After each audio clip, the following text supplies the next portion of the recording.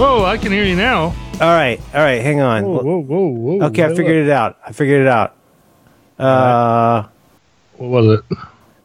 It was my guitar DAW was selected, not my mic DAW. Oh, your Dakar DAW.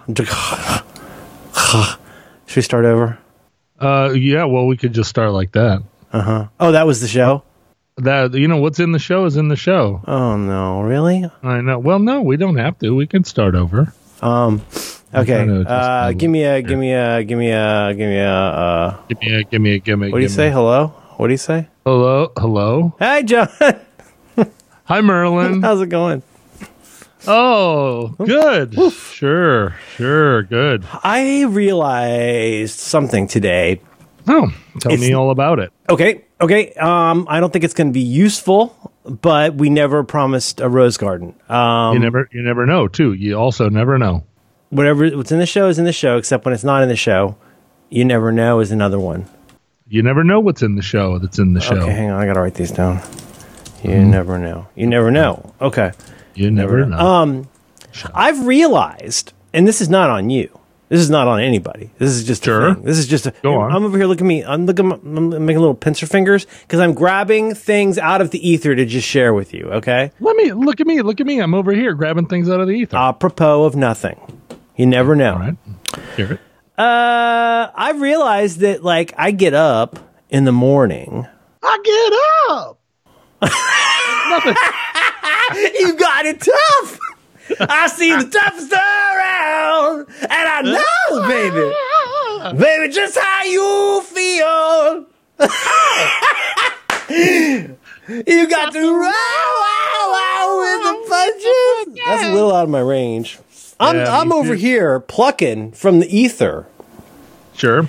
What I've realized is that over here is like no soup. What I've realized is that I get up in the morning and nothing gets me down. And then I'm awake for 2 or 3 hours. And I think by the time we record at sometime after 10 a.m., I get another round of morning sleepies a little bit. And it's not you. It's apropos of nothing. I don't think that's evident from the show. What? I think you come swinging into this show half the time like just on fire with saying I'm throwing some big lumber around down here. Get out of my way. 400 cubic inches, small block motor with the Edelbrock props. Yep. Yeah. Poured out to 409. Mansions of Glory and Suicide Machines. Mm-hmm. Oof. So I think you're feeling like you're not on full high test gas, and I'm sitting over here. Yep, got no going soup. Talking slow. Halfway through a thought type of thing. Yep. Wow. Hot for teacher. We've talked a lot about what it would be like if we recorded deep in the afternoon. How I would be more awake and alive. Oh, you'd be outpacing me for sure. No, but you're saying how many second winds do you get in a day? How many times do you go up and go down and go up and go down? How many times? If assuming that I'm going to roll with the punches and get to what's real. Yep. Okay.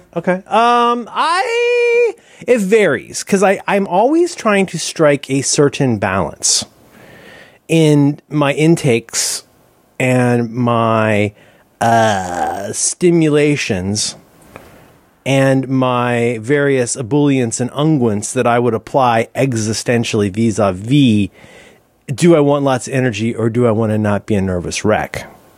So, for example, something I kind of backed into, beep, is that I don't really drink AM coffee at my house. I drink my AM coffee when I have arrived at my office. And is that an enticement to get to the office? No.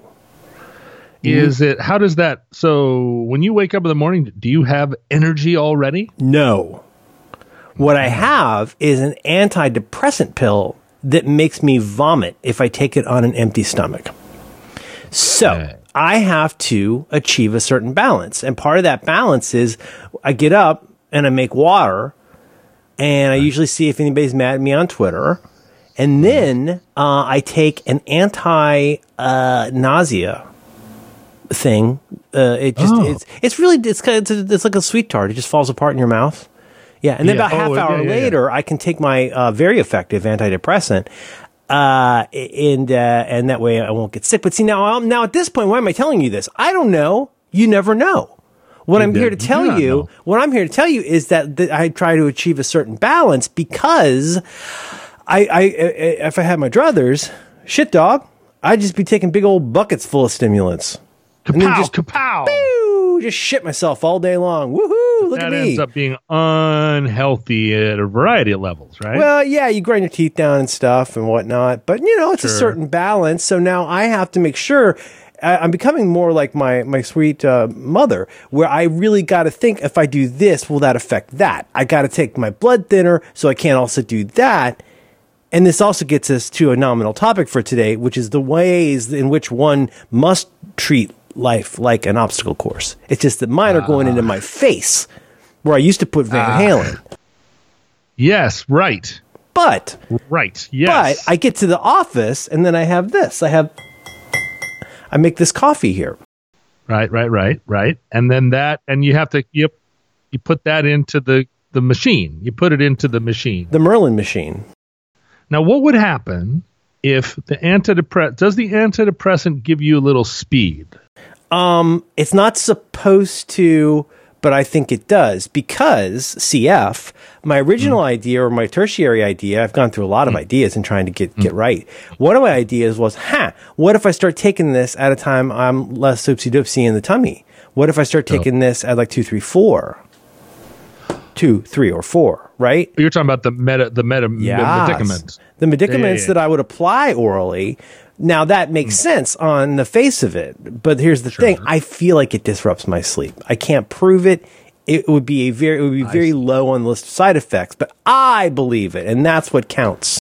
So you're trying to find a time to take the medicament. Yep. Where it is effective throughout the day but if you go too far, you want to go right up to the price without going over. 100%. And then the guy falls off the mountain. Do you remember that? So how long does the antidepressant stuff stay in your blood? That's a very good question. And this adds to the puzzle V's obstacle course, because here's the thing, it takes a long time to build up. Right. So you want to get to some kind of kapow, attack dose. So you keep taking it. Most people are real sick with either nausea or actually, according to Hoyle, vomiting, because it'll do that. Yeah. But it also makes me not be depressed. Sure. But I mean, what if you took it every night right before you went to bed? I've considered that, because I don't think that would make me barf. I have barfed on rising sometimes. Yeah. Here's the thing. What I want to get across to you is a couple things, because it's always two things with me.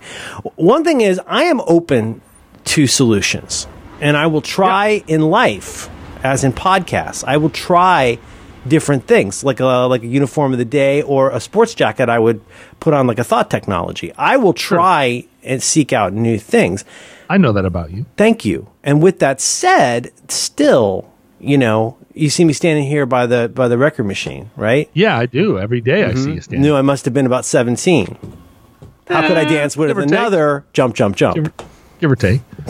And so what I want, the second thing is, Ivan, I have tried other things, and I know to be wary, because I'm not a young man anymore.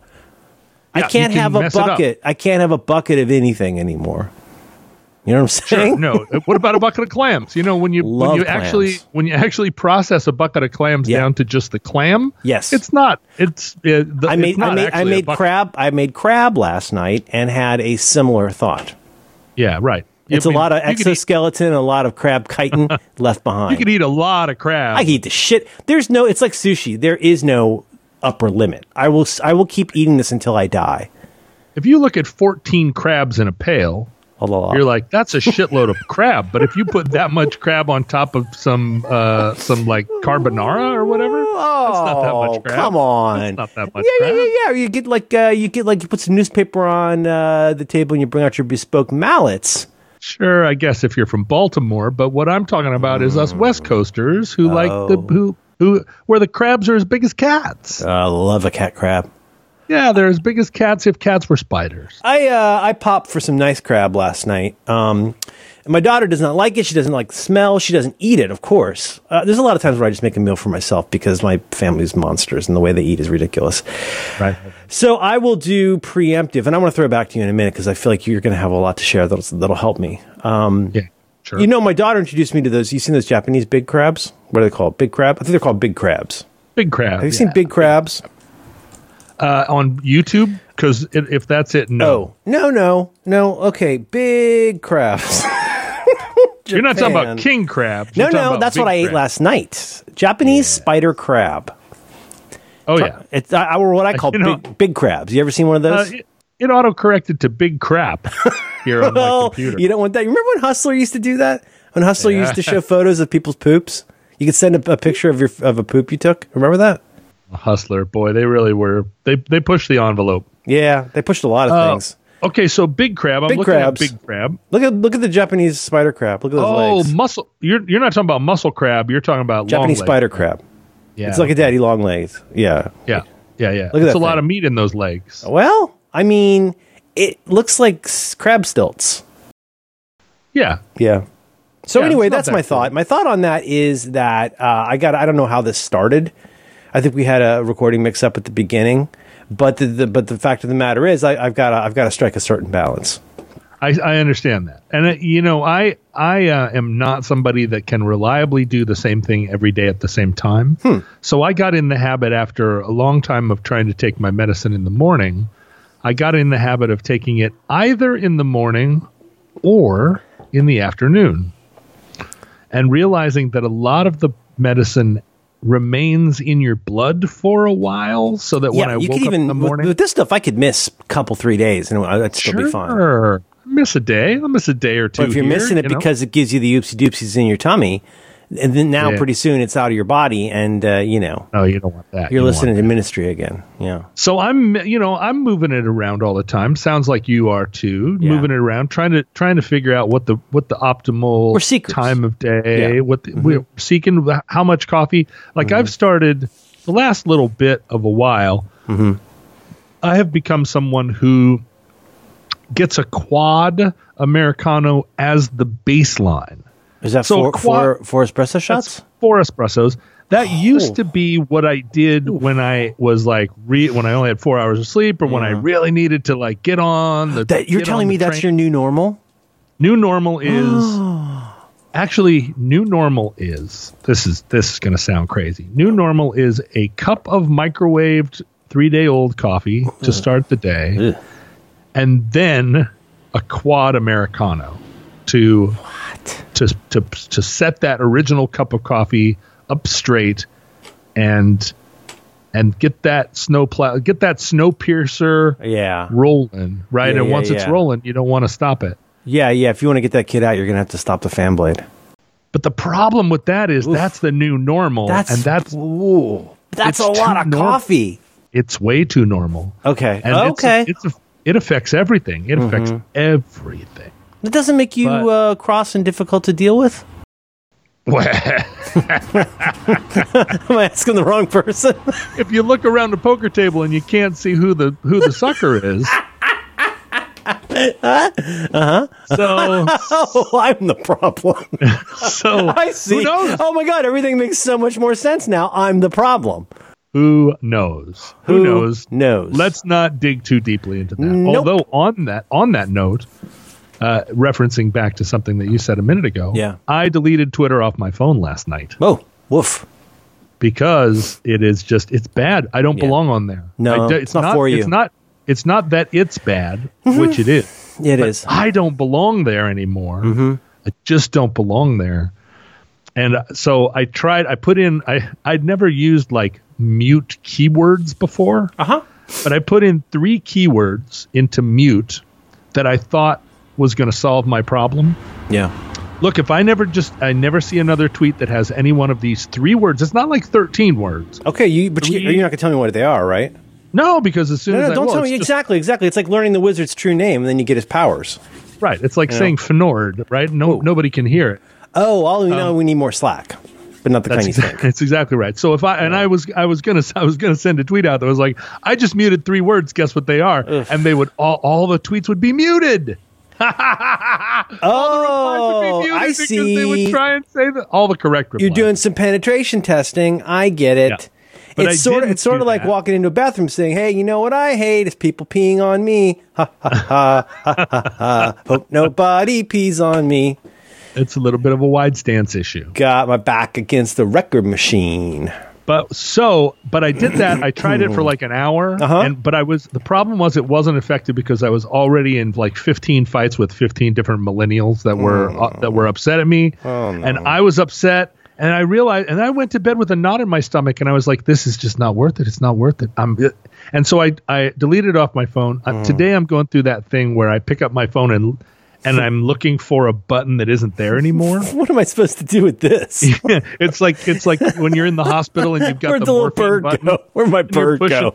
You're pushing the morphine button and it's not working, or it doesn't feel like it's working. Or you think you're pushing it, but you're actually utilizing a phantom limb. Whoopsie doopsie. There was no button, there was no arm. There's never been a button there. And so I look at it and I'm like, no one's been in that iPhone for 50 years, John. What am I supposed to do? So I went over to Instagram and was like, la-di-da-di-da. But I can't spend all day there. Nope. I can't spend all day there. You should post more large heads. I like that large head. You should post more large. That's a good looking large head. That head is surprisingly large. It's 3 feet tall. Yesterday, I was driving around with my little child, and I said, "What are we going to do today?" And she said, "Why don't we go to a museum?" And I was like, "Okay." And she said, "What about a museum we've never been to before?" And so I was like, "Let's do that." So I pulled over and we looked at some museums. There's a museum of old-fashioned computer technology, which we've never been to. Oh wow, that sounds fun. It's very fun. There's a museum. There's like a pinball game museum. I was running down all these Seattle like cool kid museums. And then she said, "What about a war museum?" And I was like, "War museum? What about a war museum?" So I Googled war museum and I discovered that on the West Coast, there is only one Army museum. That's just a museum for the Army. And it's at Fort Lewis, south of Tacoma. So we drove down there, and it's on the military base. So there were lots of it's the Army hosts its own museum. Yep. We had to talk to like don't know if I'm loving that. 3 or 4 different master sergeants that had M16s. Did you get a lot of action at the museum? Well, they have to stand between the museum. Is that considered, John? If you bring a large firearm to protect a museum, is that technically considered being, as they say, in the shit? No, I don't think that you get overseas combat pay for standing in front of a museum with a. And I was surprised that there were master sergeants doing this job. It seemed like something that a corporal could do, but I actually asked them some penetrating questions, and they were older guys, obviously, because you have to be a little bit older to get those stripes, and they were very, they answered the question quite well. They were a little bit older, they had a little bit gray on the top. Oh, sure, no, I understand. And that's anyway, as non-commissioned folks go, that's pretty high up. That's somebody probably in their like 40s, maybe. You're doing a good job. You could be a master sergeant in your 30s, I imagine. Yeah, sure. Yeah. Getting on up there. But it's probably a non-college position. Because if you went to college and you were in ROTC, you would go straight to Second Louis, right? Oh, well, there was a guy on the Friendly Fire website. See, I said at one point, the director of the movie Platoon. Are you familiar with this movie? Yes, I am. Are you familiar with this director? I believe it's Oliver Stone. He made the JFK movie as well. And he made Born on the 4th of July, which is a lyric from the song Yankee Doodle. Yeah, he's born on the 4th of July. Bum, bum, bum. He's got a Yankee Doodle sweetheart, that guy. Yeah, macaroni. for sure. So Oliver Stone, he's some Harvard guy, and he dropped out. He served, but he dropped out of Harvard and went and joined as a buck private because he wanted to be in the shit or whatever. Mm-hmm. And on the Friendly Fire program, I was kind of calling bullshit on that. It felt like a little bit of that felt like a Harvard fucking pull your dick out move. Mm-hmm. More than it felt like. I see. So it's like joining the proletariat. Like he has the option of joining the army. Okay. Sure. And then there was a guy on one of our fan pages who was like, it's not bullshit. I fucking joined. I was an officer candidate and I joined as a private because I wanted to be a man of the people. And he just gave me this whole Oliver Stone line of bullshit. Wow. And I was like, bullshit. Mm-hmm. You joined the army at the level that you qualified. Mm-hmm. Don't give me this shit. Yeah. That you joined, that you could have been a fucking captain and you joined as a private because you're a fucking man of the people. If you had done that, that's not what you'd be saying now, asshole. Yes. Anyway, I think that you could definitely have a college degree and be a master sergeant. In fact, these days, I imagine that in order to progress that high in the enlisted ranks, you probably are going to have an advanced degree of some kind. Oh, interesting. You're going to get to be first sergeant, and they're going to say like, "Would you like to get some advanced education?" Mm-hmm, mm-hmm. Oh, I see. Yeah. Anyway, so we go into this museum, and let me tell you what, Merlin, this is a shabby ass museum. Oh no, there's not much to protect. It sounds like, or defend, or defend. What they had was a lot of guns on display. Boring. They had some uniforms. They had maybe some cool uniforms, but they were on very weird, like department store mannequins that had been given faces that kind of looked like they were going, "Come on," or like over the top. That's kind of it's kind of thirsty. It was a little thirsty. Yeah. And then worst of all, there were interpretive plaques that had items numbered, like number 1, the M16, number 2, the 1911 model, and the guns were in the cases. Mm-hmm. But the guns themselves did not have corresponding little number tags. What? So you had a big display of 15 items. You had a plaque that listed all 15 items by number, but the guns themselves had no numbers by them. So unless you already knew what you were looking at, the plaques would be meaningless. That even seems like an oversight that would have been caught by now. Especially given the number of sergeants that were walking around this place. Well, maybe they already know what all the firearms are. That's the problem, right? The problem. They already know too much. Yeah, they already know. So why they don't need the stickers?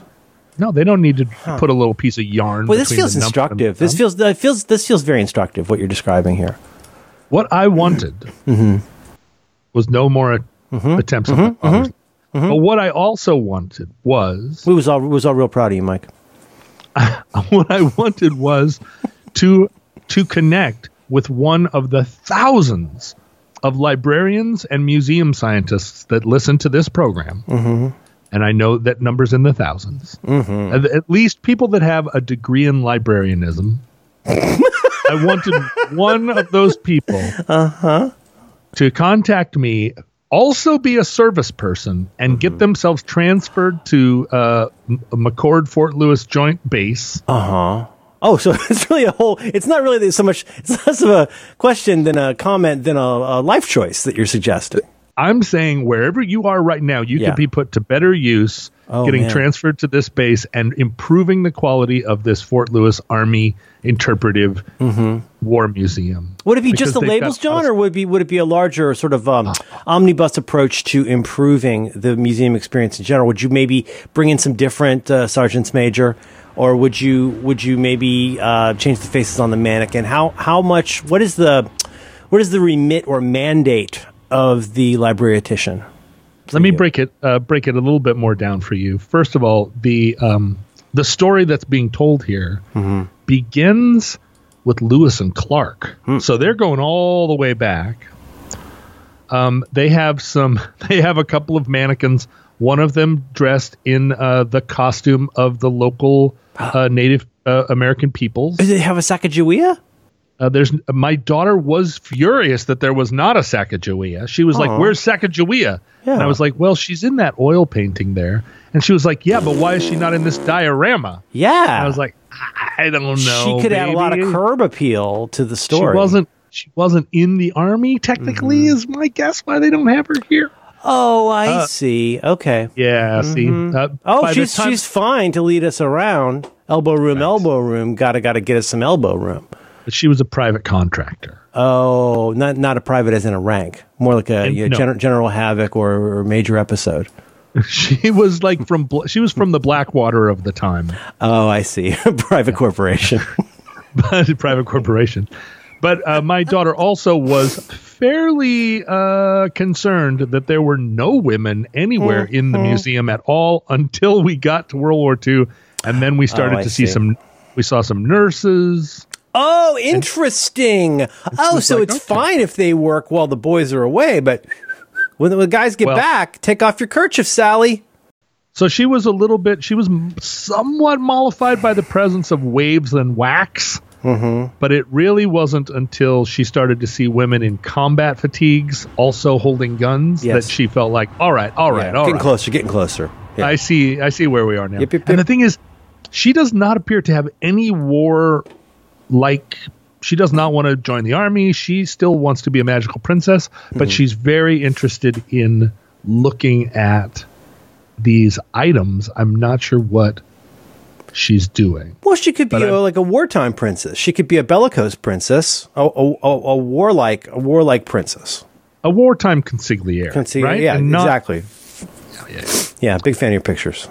Anyway, a lot of things could be improved about this museum. They have some half tracks out in the yard that are just rusting into the grass. Is that a tank? Half track is half of a tank. Oh, what's the other half? Track part. Truck. It's half tank, half truck. Tank truck. That's cool. It's a tank truck or a truck tank. Oh. I think that it's a truck that goes through mud better than a truck. Is it because the weight's distributed? It's because it has part tank. Part tank. I was trying to talk my daughter out of becoming a person who rides a motorcycle. She's been very interested in becoming a person who rides a motorcycle. And I said, is that a thing that you really feel like you really, really super want to do because it's pretty dangerous? Yeah. And the way I tried to describe this, and it was very ineffective, I might as well have said, don't get a tattoo. What's the point? And so I said, here's the thing. Think about how many square inches of vehicle are touching the road in a motorcycle as against a four-wheel car. Now, let alone a half-tank. You use the square inch argument. The square inch argument. Now, if she wants to drive a tank truck or a truck tank, that is fine. I can't talk her out of a tattoo, but I would just assume she not be a motorcycle person. Using the square inch argument, I think a half track is probably your best bet. You're going to have the largest number of square inches. Yeah, my thought exactly. And also, if you go to Costco, you got a place to put all your stuff. Right, that's the truck part. Mm-hmm.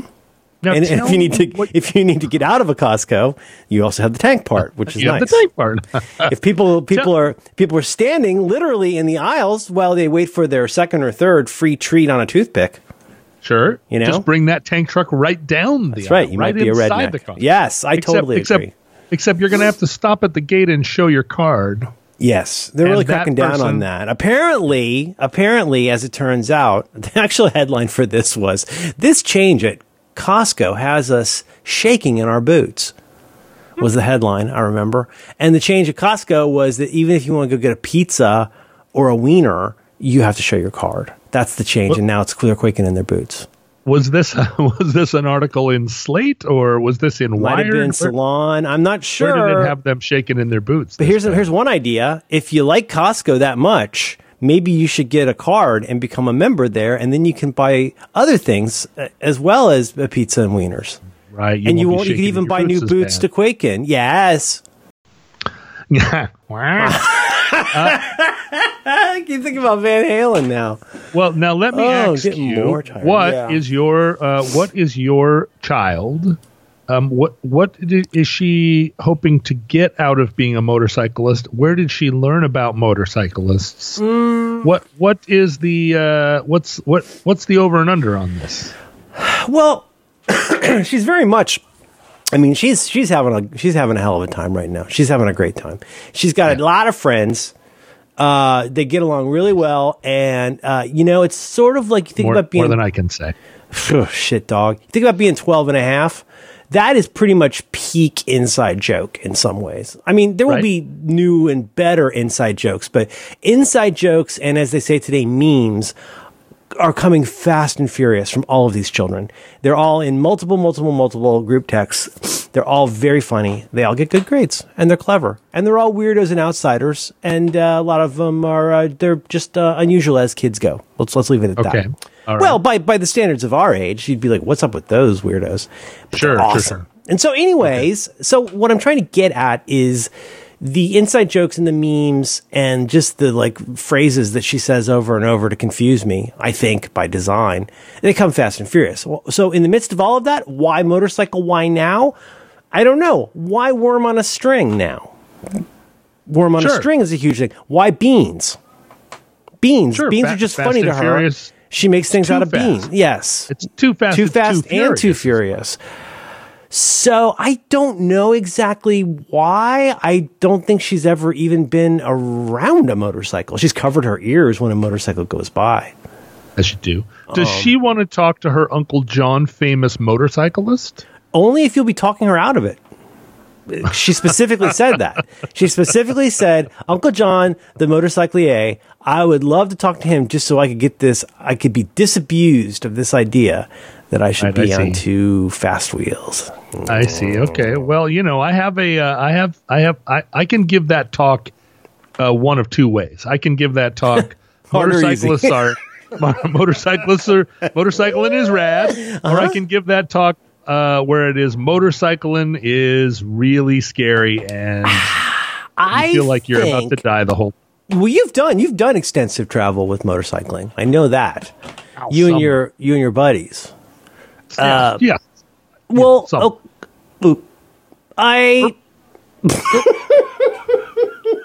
you want to start? No, I feel like what had happened was, it's one thing to know how to drive a motorcycle. I think that is a good thing, in the same way that, like, increasingly now, you don't need to know how to drive a stick as much as you used to. It's even getting harder to find a new American automobile, or let alone European automobile, that has a totally manual transmission. And don't get me started on all the... I don't care. I don't care. Right. I'm talking about how my girlfriend taught me to drive stick on her cool truck, and I learned how to shift gears. And then when I bought my own automobile, I bought an automobile with a manual transmission. When my lady friend and I bought an automobile, I don't know why we did this, in 2000, we bought a manual transmission. Yes, right. I think it's valuable to know how to do that. I think insisting that you have a manual transmission may not be as realistic as it used to be. That feels nowadays like maybe you're making your life harder than it needs to be. Especially here. For some reason that you should probably look at more closely. Mm-hmm. Right, like if you live in see, here's the thing that people don't know about California. Mm-hmm. It's horrible. And let's just say about the West Coast in general. So horrible. If you live in Portland, you're going to have a different experience of bicycles and motorcycles than you are if you live in Seattle. It's all flat. It's flat, and the streets are basically a grid. Yeah. Except for the parts where it's not, or where the grid intersects itself. But you show up in Portland, and like if you know how to ride a bike, you can just hit the ground running, or biking for that matter. Here's the thing. You could show up in Portland on a bike, having bicycled there. And in Seattle, you have to be an iron person. Uh-huh. To really, really You're not going to be fucking with one of those penny farthings. No, you're not going to have you're not going to be like wearing clogs on a large bike. That's right. Mm-hmm. Now, if you live in San Diego, you can spend all day long on a 57 panhead or whatever, going dub from intersection to intersection. And listen, I know there are hills in San Diego. I know there are hills. Don't give me that. But the hills are like rain, if you'll forgive me. I was there the day it rained. I was there the day it rained in San Diego, and then it hasn't rained since, and that was years ago. Was it in the newspaper? Well, it was in the newspaper, wasn't it? I think so. I was over by the beach where the Navy SEALs train on the sand, and they do those kind of Dan Benjamin things where they throw tires around and, I don't know, jump up steps and all that shit, and ropes, rope. And that was the day that it rained. Scott? Did you say Scott? No, I said they jump up steps. That's one of the things that you need to do if you're like SEAL Team 6. It's like, how are we going to get in there? I don't know. Maybe. It's also a way to I think it's a way to break down somebody's dignity and get them to say, fuck it, I'll just jump on steps. Obviously, I'll kill for you too. Sure, I'll kill for you. But it rained that day, and it was flat everywhere except for where it wasn't. And why do we even need to bring it up? Get over it. It's flat. You kill for your brothers. I see. For your brothers. And you did not watch those brothers die face down in the shit, so that somebody like John Roderick can come along and slag a semi-hilly place like Southern California. Right. So it's very different when people think like, I'm going to get a motorcycle. It's like, if you live in, well, let's say, Lincoln, Nebraska. Mm-hmm. Now, there are some hills around Lincoln, Nebraska, because many, many centuries ago, there was water that came down and dug some hills. Mm-hmm. But you could ride on a motorcycle every day and never have to stop on a hill and try and figure out how you're going to work that whole clutch, brake, gas situation to not lay that bike down on its side. But in San Francisco... In San Francisco, there's more to it than any one thing. So, I mean, like, for example, the most obvious one that we had to face is like, if we're driving up to, like, say, Parnassus, like we're going up in the inner Sunset, you're going up the hill to where like all the UCSF stuff. And you have to go up these insane hills to get onto Parnassus. If you come the long way, like, 6th, 5th, that way, that'll get you there. But if you're coming from the side over here, like from like a Hayes Valley, woof. It's very sheer. So now, guess what? Parnassus is busy. What does that mean now? Did you plan for this? You're waiting in line behind other cars. Nope, you can't plan for that. You can't plan for that. You have to plan. Well, and you're also doing this thing, vuva, because you got to be in like first and doing the little jiggle, and you don't want to stall. Right. There's all that stuff. But also, let's talk about braking. Let's talk about braking and downshifting with hills. And then still accounting for all the things like the people on the goddamn bicycles running through the stop signs. Did you plan for that, Mr. Stick Shift? In a car, you always have the option of also using your emergency brake as a fourth component. And basically at that point, in a manual car, no, you're basically a helicopter pilot, right? You're there, you're in gear, you're on the hill, foot on the brake, your other foot is on the clutch, and you've got your emergency brake up. And then as you let the clutch out and put the gas on, you're also letting the emergency brake down. Wow. And there's a perfect moment where the emergency brake hands off to the accelerator. Mm-hmm. And if you do it just as the brake comes off, and the clutch comes out, so just as it all just starts to whoa, and you just there you go. It can't be taught. It can't be taught, but it can be learned. It can be learned, but it is not worth it in the long run if you can just have an automatic transmission car. I agree. A lot of people don't think that way, but I happen to agree. I totally agree. But you know what is not very common? An automatic transmission motorcycle. You don't see those too much, huh? They have them. I bet it would be very heavy. Yeah, every little extra part adds twice the weight that you would think. Yeah, because I remember in the vehicles I've owned previously, the option for manual versus automatic. It's hard to say, though. Okay, so now I'm getting like a participant bias, because also there's all kinds of shit that gets very heavy. It's like my dad used to say, don't go in first class. That just means you're the first people to hit the ground. You know what I'm saying? When you crash. Ditto here. Do you really want... I'm from a time when you didn't get power windows in a car. First of all, that's for fancy people. Second of all, you're going to die in a river. And third of all, right? You go over the Brent Spence Bridge, you're on your way to the airport in Covington. You got to be thinking about this. Windshield wiper slapping out a tempo, keeping perfect rhythm to the song on the radio is what I'm saying. Sure. Do you follow me? Am I making any sense? Yeah, I do. Okay, so like that's heaviness. That's heaviness. Girl. Yes. You're a city boy. Yes. Right? On and on and on and on. Yeah. Yes. You're living in a lonely world or whatever. Yes. Yeah. And so each thing is a new thing. Now we had two luxuries in our automobile. When I was a child, we had two luxuries, and they were both born of terrible scarring experiences. One of them was nope, air conditioning. One was we had air conditioning. Okay, because we had once driven to Florida in an unair conditioned car, and everybody said we're never doing that again. Oh, that'll ruin you. That'll ruin you for life. Yeah. And the other one was we always had automatic transmission. At a time when people didn't always have automatic transmission. But we had a close enough, not a luxury car, but like we always had like a big coupe or occasionally a small sedan. A coupe. You get a big coupe like anyway, it doesn't matter. Yeah. Anyway, the point is... Do you remember the Mad Magazine? Mm-hmm. I remember reading a Mad Magazine. And you remember the Mad Magazines in the 70s sometimes they would republish things from the 50s. Mad Magazines. They would fairly periodically run a whole bunch of stuff from recent times and old times. And it would sometimes be like a movie special. It would be like all of our crazy movie parodies in this March 1977 issue. But they would also do those like those one panel sort of slice of life cartoons from ye olden times. And there was one I remember very distinctly. It was a picture of a family sitting in stop and go traffic in what had to be like a 1961 Plymouth. And they were the windows were rolled up, and Dad was wearing a coat and tie and a hat, and Mom had a pillbox hat on and gloves, and they were clearly sweating profusely.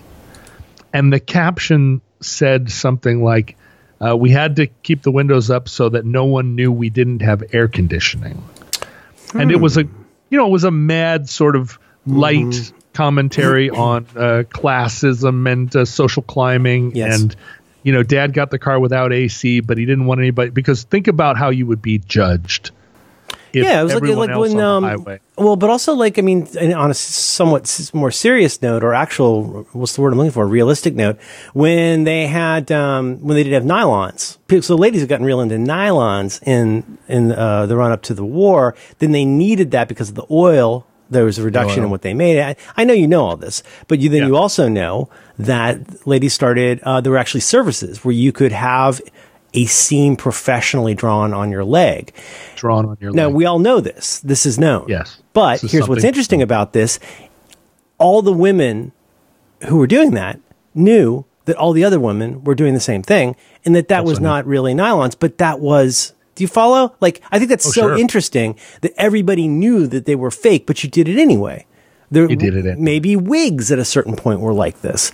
I think that's super interesting. And like in the race for status or like acceptance by our peers, we'll do a lot of really monkey ass shit just to like feel like we're fitting in, including drawing on our legs. Well, the thing about a hat is it's just there to make you look taller. And everybody knows you're wearing a hat. That's obviously, it reads as a hat to people. Yeah, you're wearing a hat. You're not that tall. You're wearing a tall hat. What about lifts? Yeah. You got a feeling on lifts? Oh, whatever it takes, right? Yes. Like 1 inch, 4 inches, whatever it takes to get you there, to get you down the road. I mean, lifts in the shoes, toupees. I saw a man come into the restaurant the other day wearing a toupee. I hadn't seen one in a while. Yes. It really stood out because he was an older gentleman, and it was a jet black toupee. Yes. And in that way where you're like, well, sir. And he was he was escorting a woman who was age appropriate, and the two of them were kind of dressed up, and I felt like, you wear your toupee, sir. Yes. Wear it. Absolutely. Wear the shit out of that. Absolutely. Yes. I totally agree. Although, again, just to touch lightly on this, I know we touch upon this about once a month or so. So it's nice that you don't have to fret about hair like we used to. Yes, it was an undignified thing when we were kids. You had to cover up your shame and your baldness, and now, Hakuna Matata, men don't have to do that. Sure, QED, because it's tough looking to be bald. You look like a chickless. Tough. Yeah. I notice a lot of times you'll see it's sort of the same thing where you start looking like your pet, or or you hang out, or all the girls all have top ponies or something in your little gang. Yeah, right. Or you sync your periods, all that kind of stuff. Yeah. I'm starting to notice that bald guys hanging with bald guys is a thing. Yeah, and the new addition I feel like is the there's a guy. There is a guy, and he's the guy in the Walmart parking lot, and he is bald. He's very large. He considers himself muscular. He's a big fat guy, but he is bald, shaved, and of course he probably has an Under Armour shirt, I'm going to guess, and which is a name brand of athletic wear. And no offense to anyone that has none taken. And he's got that he's got the goatee. Now I'm wondering about a goatee, a short goatee, because he looks less now, because that keeps you from looking totally like a human thumb. Are goatees back, Merlin? Big yes or no? Go. Big. Big bada boom. Are they universally back, or do they signify something?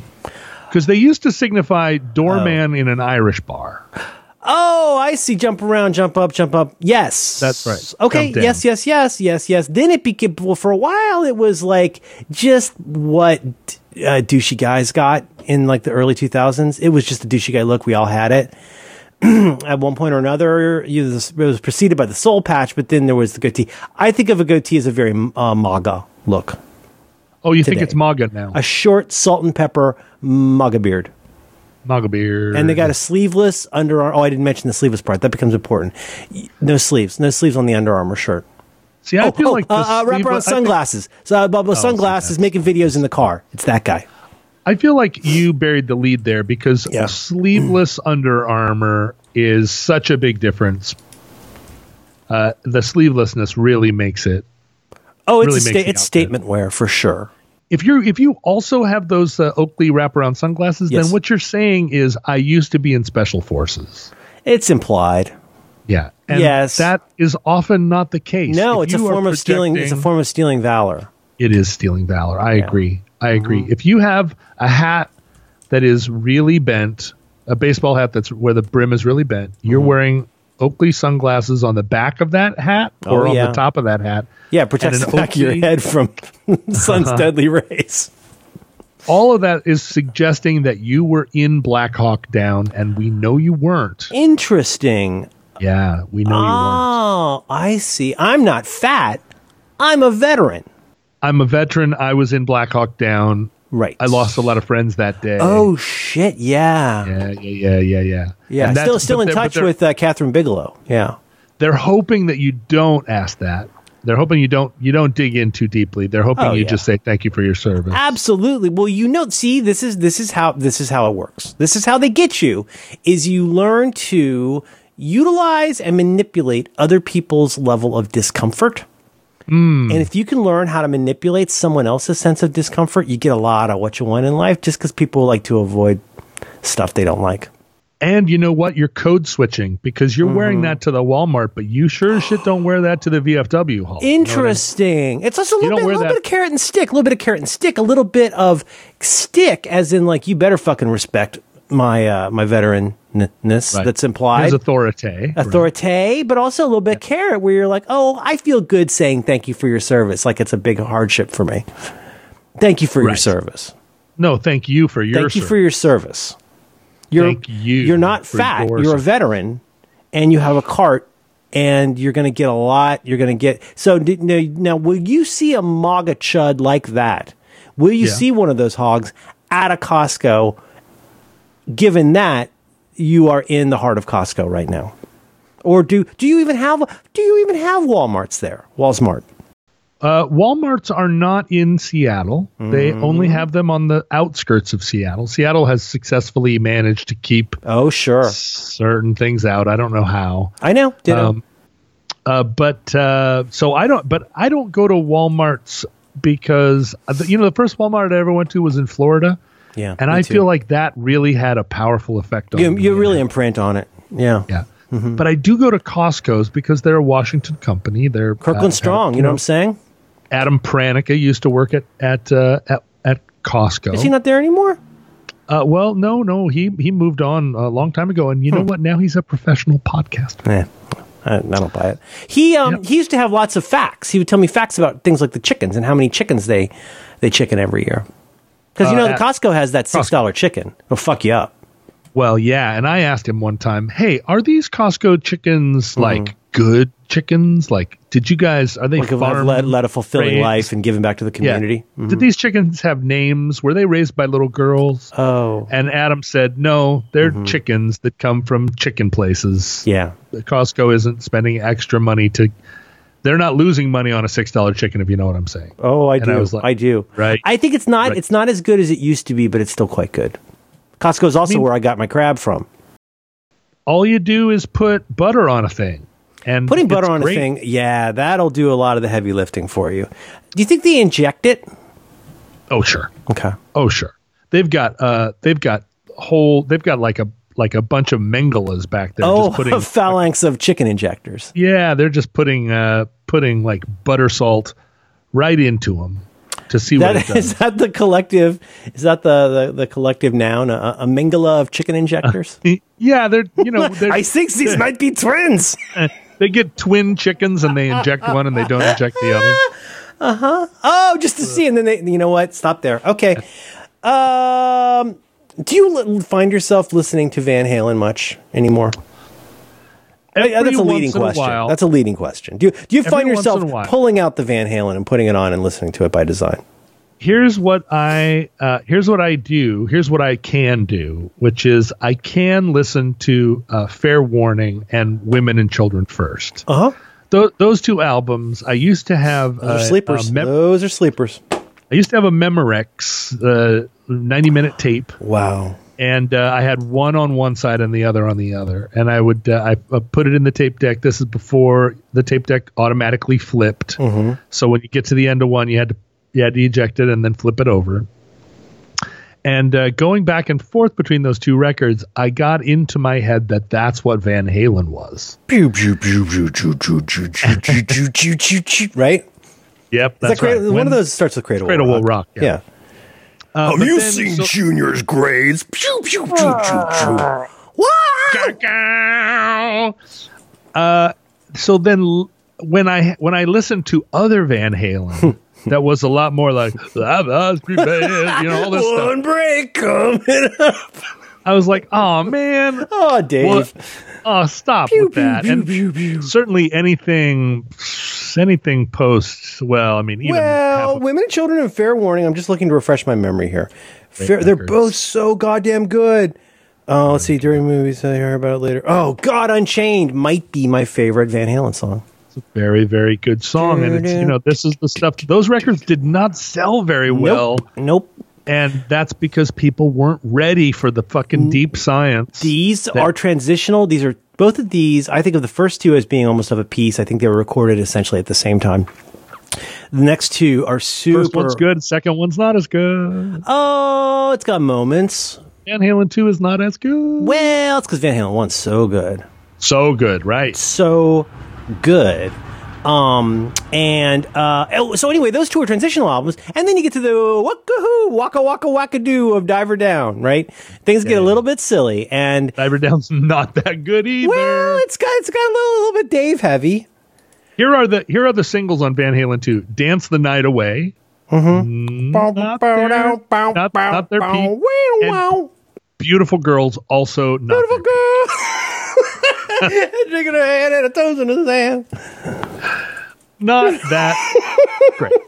Okay. Compared to Van Halen 1, which has every one of the great songs of the world, including Running with the Devil, Ain't Talking About Love, Jamie's Crying. Yeah. No, I mean, come on. It does have ice cream. Stop him when he's passing by. I do. He's got all the flavors that are guaranteed to satisfy. It does satisfy. I forgot my guitar. I got my guitar restrung. It's a nice guitar. It helped me out a lot this most recent time I was in San Francisco. My electric is now restrung. I have not tried to do this in a while. I wonder if I can still do this. Hang on, here we go. Yep. Oh, you've got it. Oh, bring it on. Yeah. That's all you need. That's all you need. Everybody understands. Now you got a lot of moisture in the basement. Ladies everywhere. Somebody said, fair warning. Lord, strike that poor boy down. All you wanted... I was thinking about this today.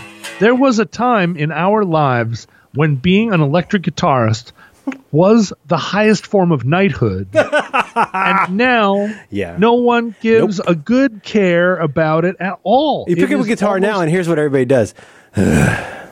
Yeah, it's almost completely meaningless. It has no cultural cachet. I am sure that your daughter and her memeing friends are like, worms on a string. Worms on a string. And you're like, but check it out. And they're like, oh, okay, boomer.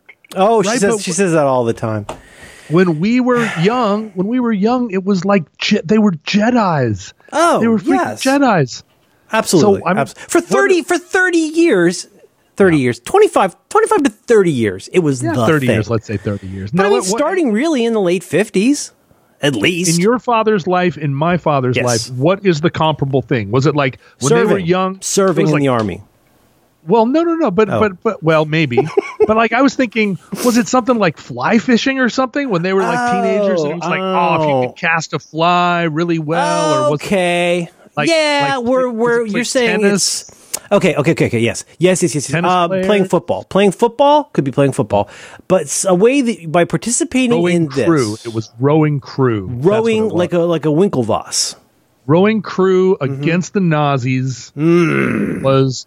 Like your crew team against the Nazis, and that was the one that was going to decide like who was the better, who was the master race. I'm still kind of unwinding this, so I may have to work in cliches for a while. I think another one is automobiles. I think being into automobiles, knowing how to fix automobiles, having a fast or loud automobile. I think that's a very like Harrison Ford cool thing to do. Sure. You're right. Like a hot rod car. A hot rod. Yep. But like knowing how to cook, maybe not as big a deal. Right. That came later. Mm-hmm. How many guys you could fit into a phone booth? I see. Like a fun prank. How long you could sit on a phone pole? Could you eat a goldfish on a phone pole? If you and your friends spent all of your college years trying to see how many of yourselves you could put into a phone booth, and then you got to be 40 years old, and you were like, nobody even does that anymore. Right. Like I developed all these skills. What if you've imprinted on that, and that's like your special thing now? You know what I mean? What if you can't finish unless you're in a phone booth with another man? If you can't finish, you know what I'm saying? Yeah. Cooking. Yeah. Did you ever learn how to do a Rubik's Cube? Yes. 2 different ways. How fast could you do it? 90 seconds or less. First I learned how to take it apart and put it together. Yeah, I learned that way. And how to put some Vaseline in there so you could get it to go a little bit faster. Yeah. And then I learned how to solve... I don't know if I'm like any kind of like a Jonathan Coulton, but I was pretty fast by 1981, 82 standards. You were, Jonathan Coulton didn't learn to do it until he was in his mid-40s. Good for him. Oh, wait a minute. I'm not sure if he knew how to do it when he was 1982. I could see him having a Rubik's Cube in the early 80s, for sure. Sure. I had a Rubik's Snake also. I remember those. I didn't learn how to do any of those. They struggled to fill the void of what will the next gimmicky puzzle thing be. It went through the usual things. It was like kind of like what we went through with Crocs, where you start out with Crocs, and then you have different kinds of Crocs, and then you've got like formal Crocs. And like in this case, what had happened was you say, okay, here's this grid. It's a cube. It's got these sides with colors. And of course, it's a cube. It's a grid. It's a cube. You can take it apart if you want to. You get a screwdriver. You pop out the middle one. That goes out. Or you can move the stickers around. Kind of a sucker move. A sucker move. But then you go we got two directions. One is completely unrelated thing, like Rubik's Snake, that we just put the name on. Or you go over here into the 6-minute abs area where you're just going to have more cube. Where instead of 3x3, you get 4x4. Yeah. You know what I'm saying? And then they tried vending that for a while. Yeah, I'm not into that. But you know what? I couldn't even win at Chinese checkers. I did not try to figure out those things. You couldn't win at Chinese checkers. No, I never learned beyond just throw your pieces around in chess, right? I mean, chess seemed to me like as soon as you had learned 5 moves strung together, you were cheating. Because every chess game you should start sort of knowing how the pieces move. Yeah, you want to develop your pawns. Yeah, you want to develop your pawns. Bring them out in the middle and the sides, and then you want to get in a position. That's defensible and offensive. But there are a lot of bands that play the same set every night, and then there are bands that have the same banter every night. Like, hey, you guys, thanks for coming out. This next song is about about 69. Woo! And I feel like those bands are no good. Now, not every band has to be like the Long Winters that takes the stage with no set list and says, anybody have any requests on their first song? Because that feels a little risky too, right? Yeah, but I think you understand that of all the things that are part of the Long Winters value proposition, efficiency need not be one of them. Sure. You don't come to the Long Winters shows. You come for the inefficiency. You don't come for efficiency. That's right. You come for the inefficiency. The inefficiency is arguably not part of the art. It's a hack. Yeah, right? yeah, but like, was John done talking? No. Maybe. We don't know. John's still talking. Is he done talking? Is it time for music again? Don't worry about that. You're here for show. This is show. Mak Shao, right? Is John ever done talking? Is John done talking? This is show. Enjoy show. Because show is what's happening on the stage. Whatever is in the show is in the show. Whatever if I may say, it's your show. Show is in the show. Yeah. Yeah. That's always been true. That's been true since the very beginning. It seems silly that we even have to say it. But there are a lot of people. You never know. There are a lot of bands out there where it's not in the show. Nope. Right? Like never in the show. That was not in the show. Nope. That happened, but it wasn't in the show. Ugh. And that's the crazy part. When something happens, but it's not in the show. Oh, interesting. You know, like a Great White type situation? Well, like it happened. Oh. Like, the guitar player dropped his pick, or the singer slipped and fell off the stage, or the drummer OD'd. Something happened. They'll do that. They'll do that. Those drummers. But it's not in the show. In the show. Even what? So you're saying that even though it is technically in the show, because it lacked intentionality to be in the show, it's not. Is it a different Weltanschauung that they're working with? Right. It happened. It happened. Nobody's going to deny that it happened. Happened is not show. Happened is not show. Okay. Like, for instance, I was listening to "You're Gonna Lose That Girl" this morning. Yes. And "You're Gonna Lose That Girl," which is like, whoa, when you really get inside the message of that song, that's a heavy duty. There's a lot of that song has many good parts. It does. But here's what it has that I wouldn't classify as a good part. It has hand drums in it. It has bongos in it. Bongos that according to my good friend Jim Boja, he suspects were played with sticks. Bongos played with sticks. Oh. It does not go with the song. And in the third verse, Ringo gets like a little bit, he gets a little bit, it sounds like they're on Mary Jane. Yes. And the thing about the songwriting is the songwriting does not sound like it's on Mary Jane. Most of the... No, that's a very John. To me, that's like I would guess that is almost 100% a John song. It's 100% a John song. And I think that they wrote it and recorded it still in a headspace of not on Mary Jane, and then they were on Mary Jane, and so they were like, why don't we put early for a Mary Jane song? Well, but they got introduced to Mary Jane by the Supremes or whatever. They were already they were smoking marijuana pretty early. Are you kidding me? On like one of those box tours or package tours, one of those container tours, you could get smoked out by fucking Diana Ross. I feel like that is what happened. I would love to have marijuana with a young Diana Ross. Who wouldn't? Holy shit! Can you imagine her in like a sheath dress, like smoking out of like a carved out apple? I'm not saying that Miss Diana was smoking reefer, but I bet somebody on that tour was. I see, but it would be someone from the Motown. Somebody who was then. Who basically then took Ringo aside and was like, man, there's not enough hand drums on your stuff. You need to play these hand drums with sticks. And Ringo was like, hey, Bob's your uncle.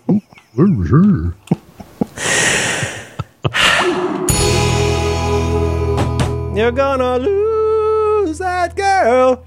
That's a tough song.